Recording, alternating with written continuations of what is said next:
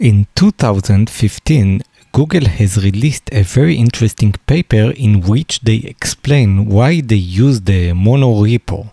The monorepo is an extremely large single monolithic repository that provides the common source of truth for tens of thousands of developers in Google all around their code. It stores billions of lines of code. This means that when you work as a developer on this repository, then you are working with this single semi-Git repository with billions lines of code, and there are tens of thousands of developers working on this very same code base. In this research paper, Rachel Potvin and Josh Levenberg from Google shared their experience and their thoughts about this way of working with a repository, with a large, huge monorepo. They scanned the advantages as they see it and also the disadvantages, and in general, the general workflow of the developers with this vast, huge, large monorepo. So let's see what this paper is about. The article itself goes through the scale of this code base, the monolithic source repository, and the reason that they have chosen this model. They start by describing that they have chosen in Google to use the trunk-based development strategy that supports their workflow and keep Google's code base healthy, and we'll discuss this further on. The paper then goes ahead and describes the scale that this monolithic software repository handled. At least in the year 2015, 95% of the software developers worldwide were using this ultra-large scale repository. And this, as they claim in the paper, provides evidence that a single source repository model can be scaled successfully.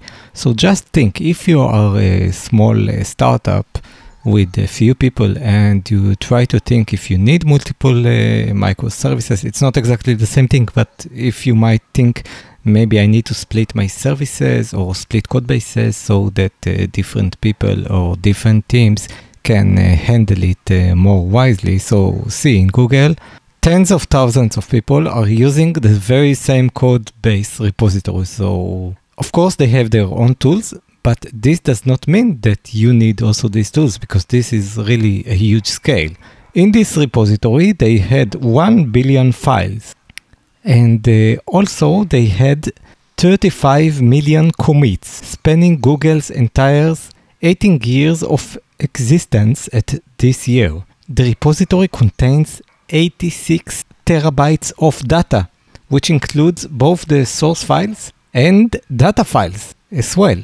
There are 2 billion lines of code in 9 million unique source files. It contains also the documentation and data files. Everything is in this monolithic code base. So in the past years, there was this hype of the microservices. It's still a viable option, but see how they took the different sides. So yes, microservices does not mean multiple repositories, and you can have a single monorepo with microservices, or multiple repositories with a single monolith. Okay, this does not implicitly say one or another. So they have 50 million lines of code that were changed in 250,000 files every week. So every week they changed 15 million lines of code in this single repository, and also they changed 250,000 files every week.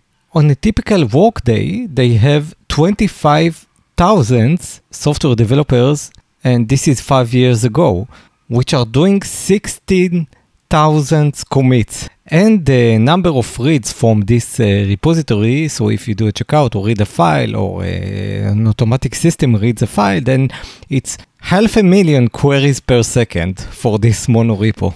To sum up, the scale of this repository is 1 billion total number of files, 9 million number of source files, 2 billion lines of source code, 35 million commits, and 86 terabytes of size, and 40,000 commits per workday.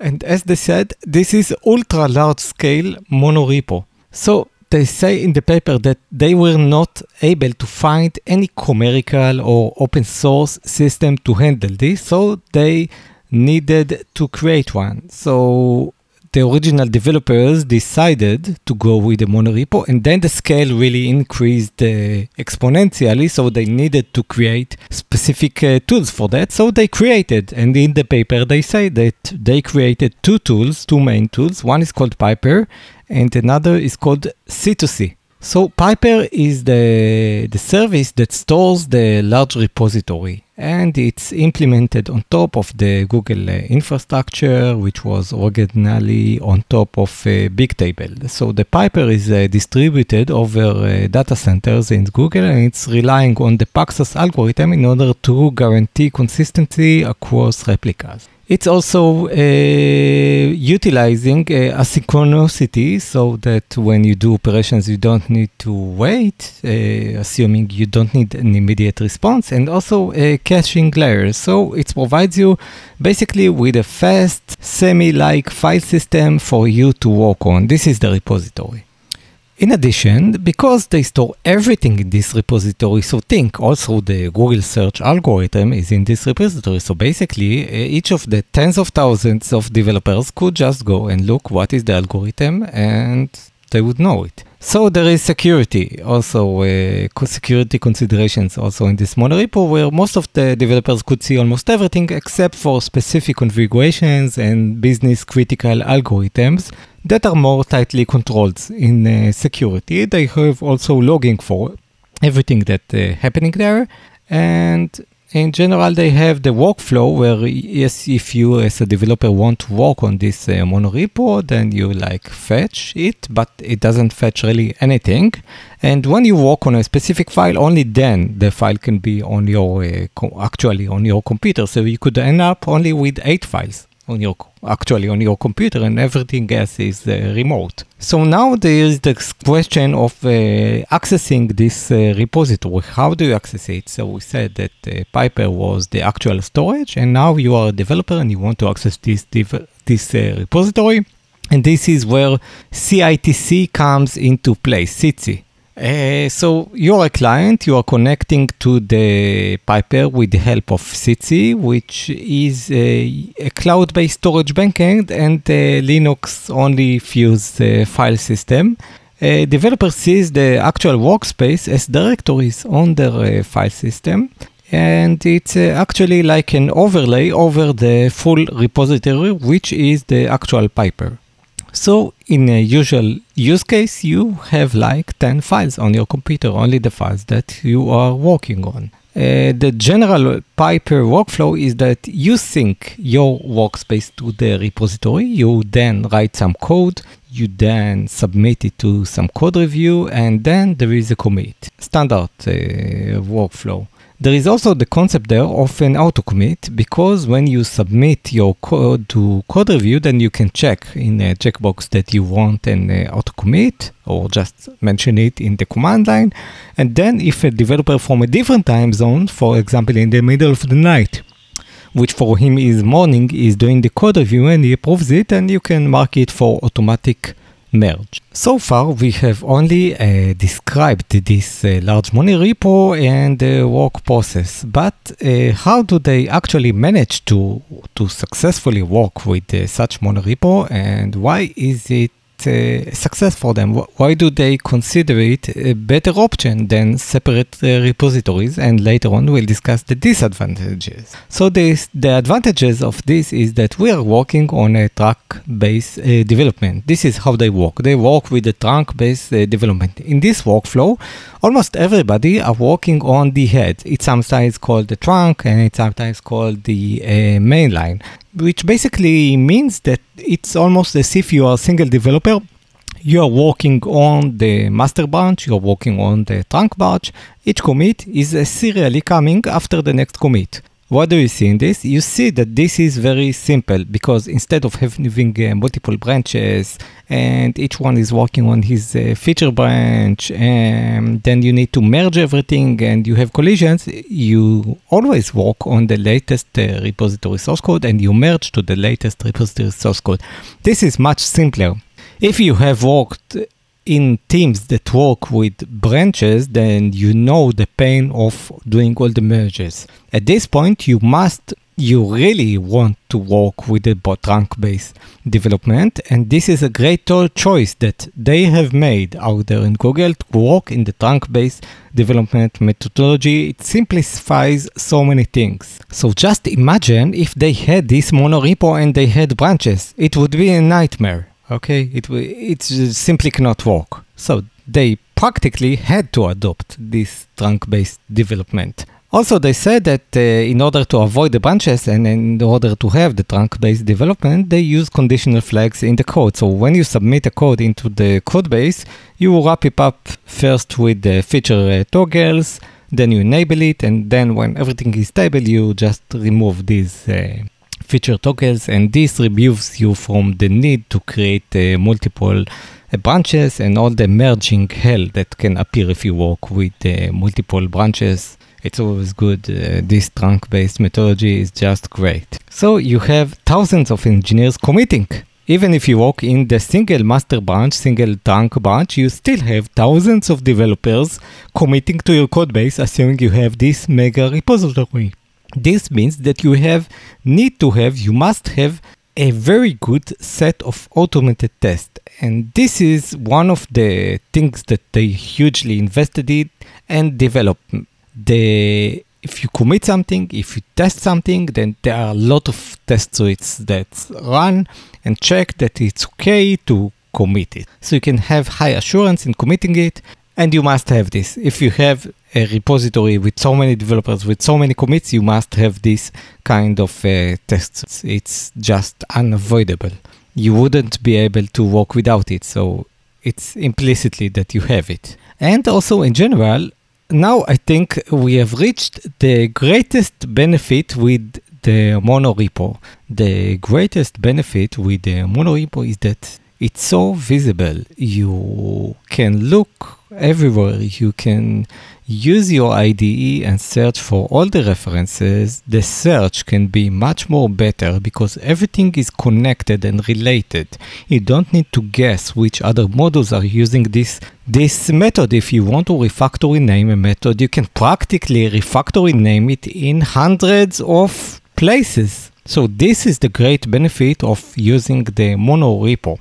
The greatest benefit is the visibility and your ability to see so many places and your ability to do such refactors and your ability to do a very high standard static analysis for the code, a system that they developed that is called tricorder. In the paper, they also described in general that when they develop features inside this code base, then first they make a large backward compatible change first, and then when the change is stable, they make a second smaller change that can be made in order to remove the original pattern that is no longer a reference. They also have another system which is named ROSI, which takes care of splitting large commits and large patches into smaller patches so that they can do code review for smaller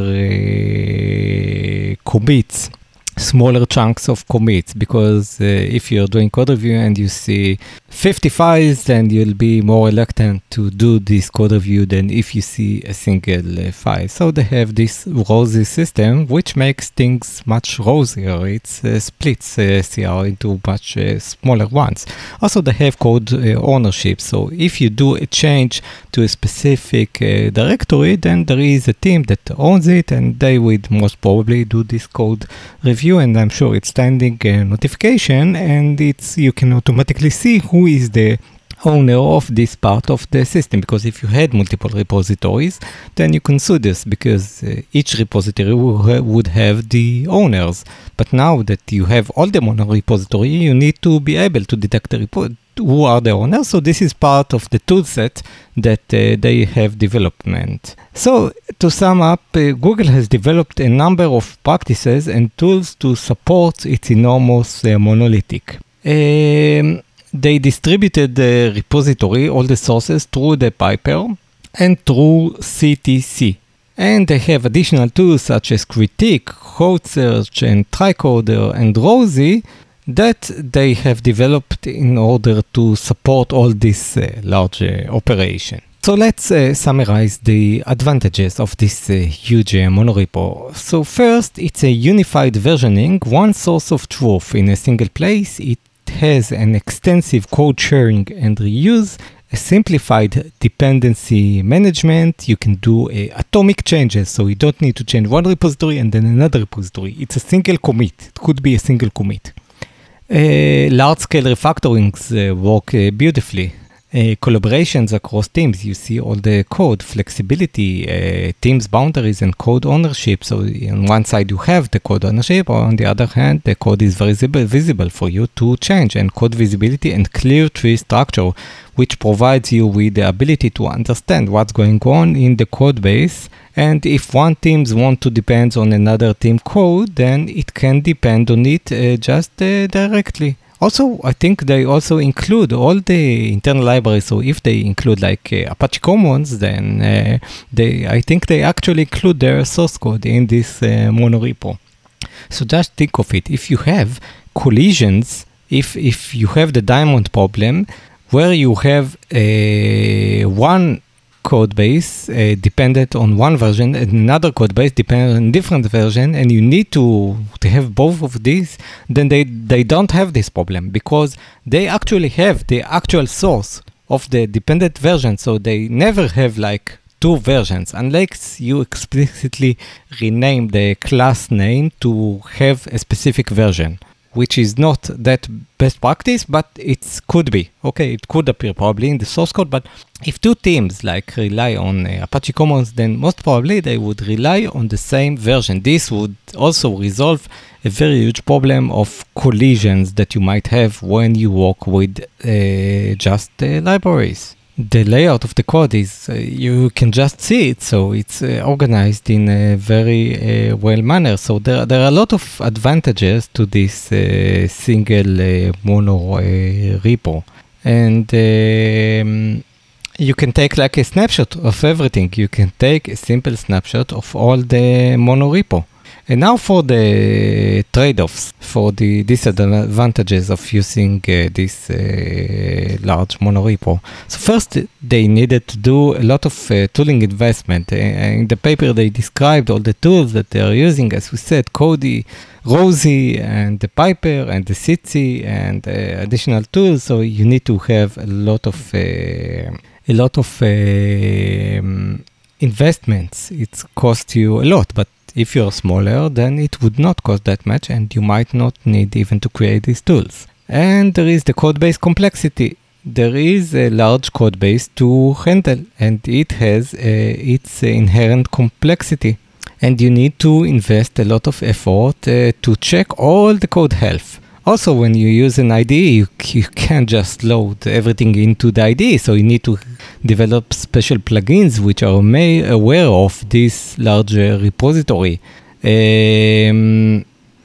Also, if another disadvantage, if you work on such a large code base, then this would mean that you would de facto be less likely, unless you psychologically really think of it, you will probably less likely to do a real separation in between the modules.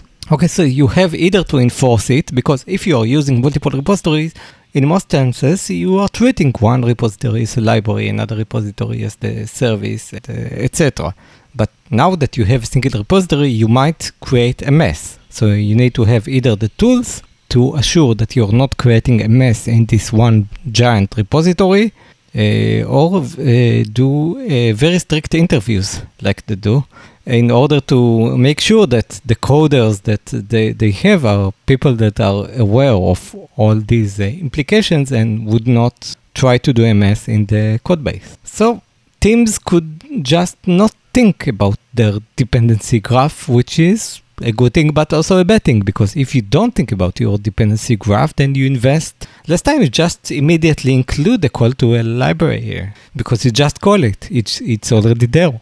But if you need to include this library, then you do think, hey, I need to include this library. Do I really need it? So there are disadvantages to this model. And also, if multiple teams are using open source, they need to collaborate because they need to use the same revision of the open source. So if one team wants to upgrade, he needs to collaborate with the other teams. But I think the advantage of using single versions is much better than letting each team use different libraries. This is just my personal opinion about this. I like the strictness and simplicity of single versions, single libraries. Google basically in the past, in 2015, considered moving from Piper into Git. And they actually use Git in the Android and in Chrome. But it's a little bit problematic to actually use Git for this large monorepo. And also you need to remember that the kernel is also a good example. The Linux kernel is another good example that monorepo could work. So even before Google has adopted this whole monorepo, they could look already at the Linux kernel and say, this is working there. This is working there where you have many developers spread around the world and they have a monorepo. So maybe it could also work for us. And with that, let's conclude. Google chose the monolithic source management strategy back in 1999. When the existing Google codebase was migrated from CVS to Preforce. Early Google engineers maintained that a single repository was strictly better than splitting up the codebase, though at the time they did not anticipate the future scale, the future exponential growth of the codebase and all the supporting tooling that would be built to make the scaling easier. Over the years, as the investment required to continue scaling, the centralized repository already grew, and Google leadership occasionally considered whether it could make sense to move from the monolith model. Despite the effort required, Google repeatedly chose to stick with the central repository due to its advantages, and the monolithic model of source code management is not for everyone. It is best suited to organizations like Google. With an open and collaborative culture, it would not work well for organizations where large parts of the codebase are private or hidden between groups. At Google, they have found that with some investment, the monolithic model of the source management can scale successfully to codebase with more than 1 billion files, 35 million commits, and thousands of users around the globe. As the scale and the complexity of the projects, both inside and outside of Google, continues to grow, they hope that in this research paper that they published, the analysis and the workflow described can benefit other engineers writing decisions about the long-term structure of their codebase. And with that, we have finished the review of the paper released by Google, which is called Why Google Stores Billions of Lines of Code Inside a Single Repository, which was published by Rachel Potvin and Josh Levenberg in 2015.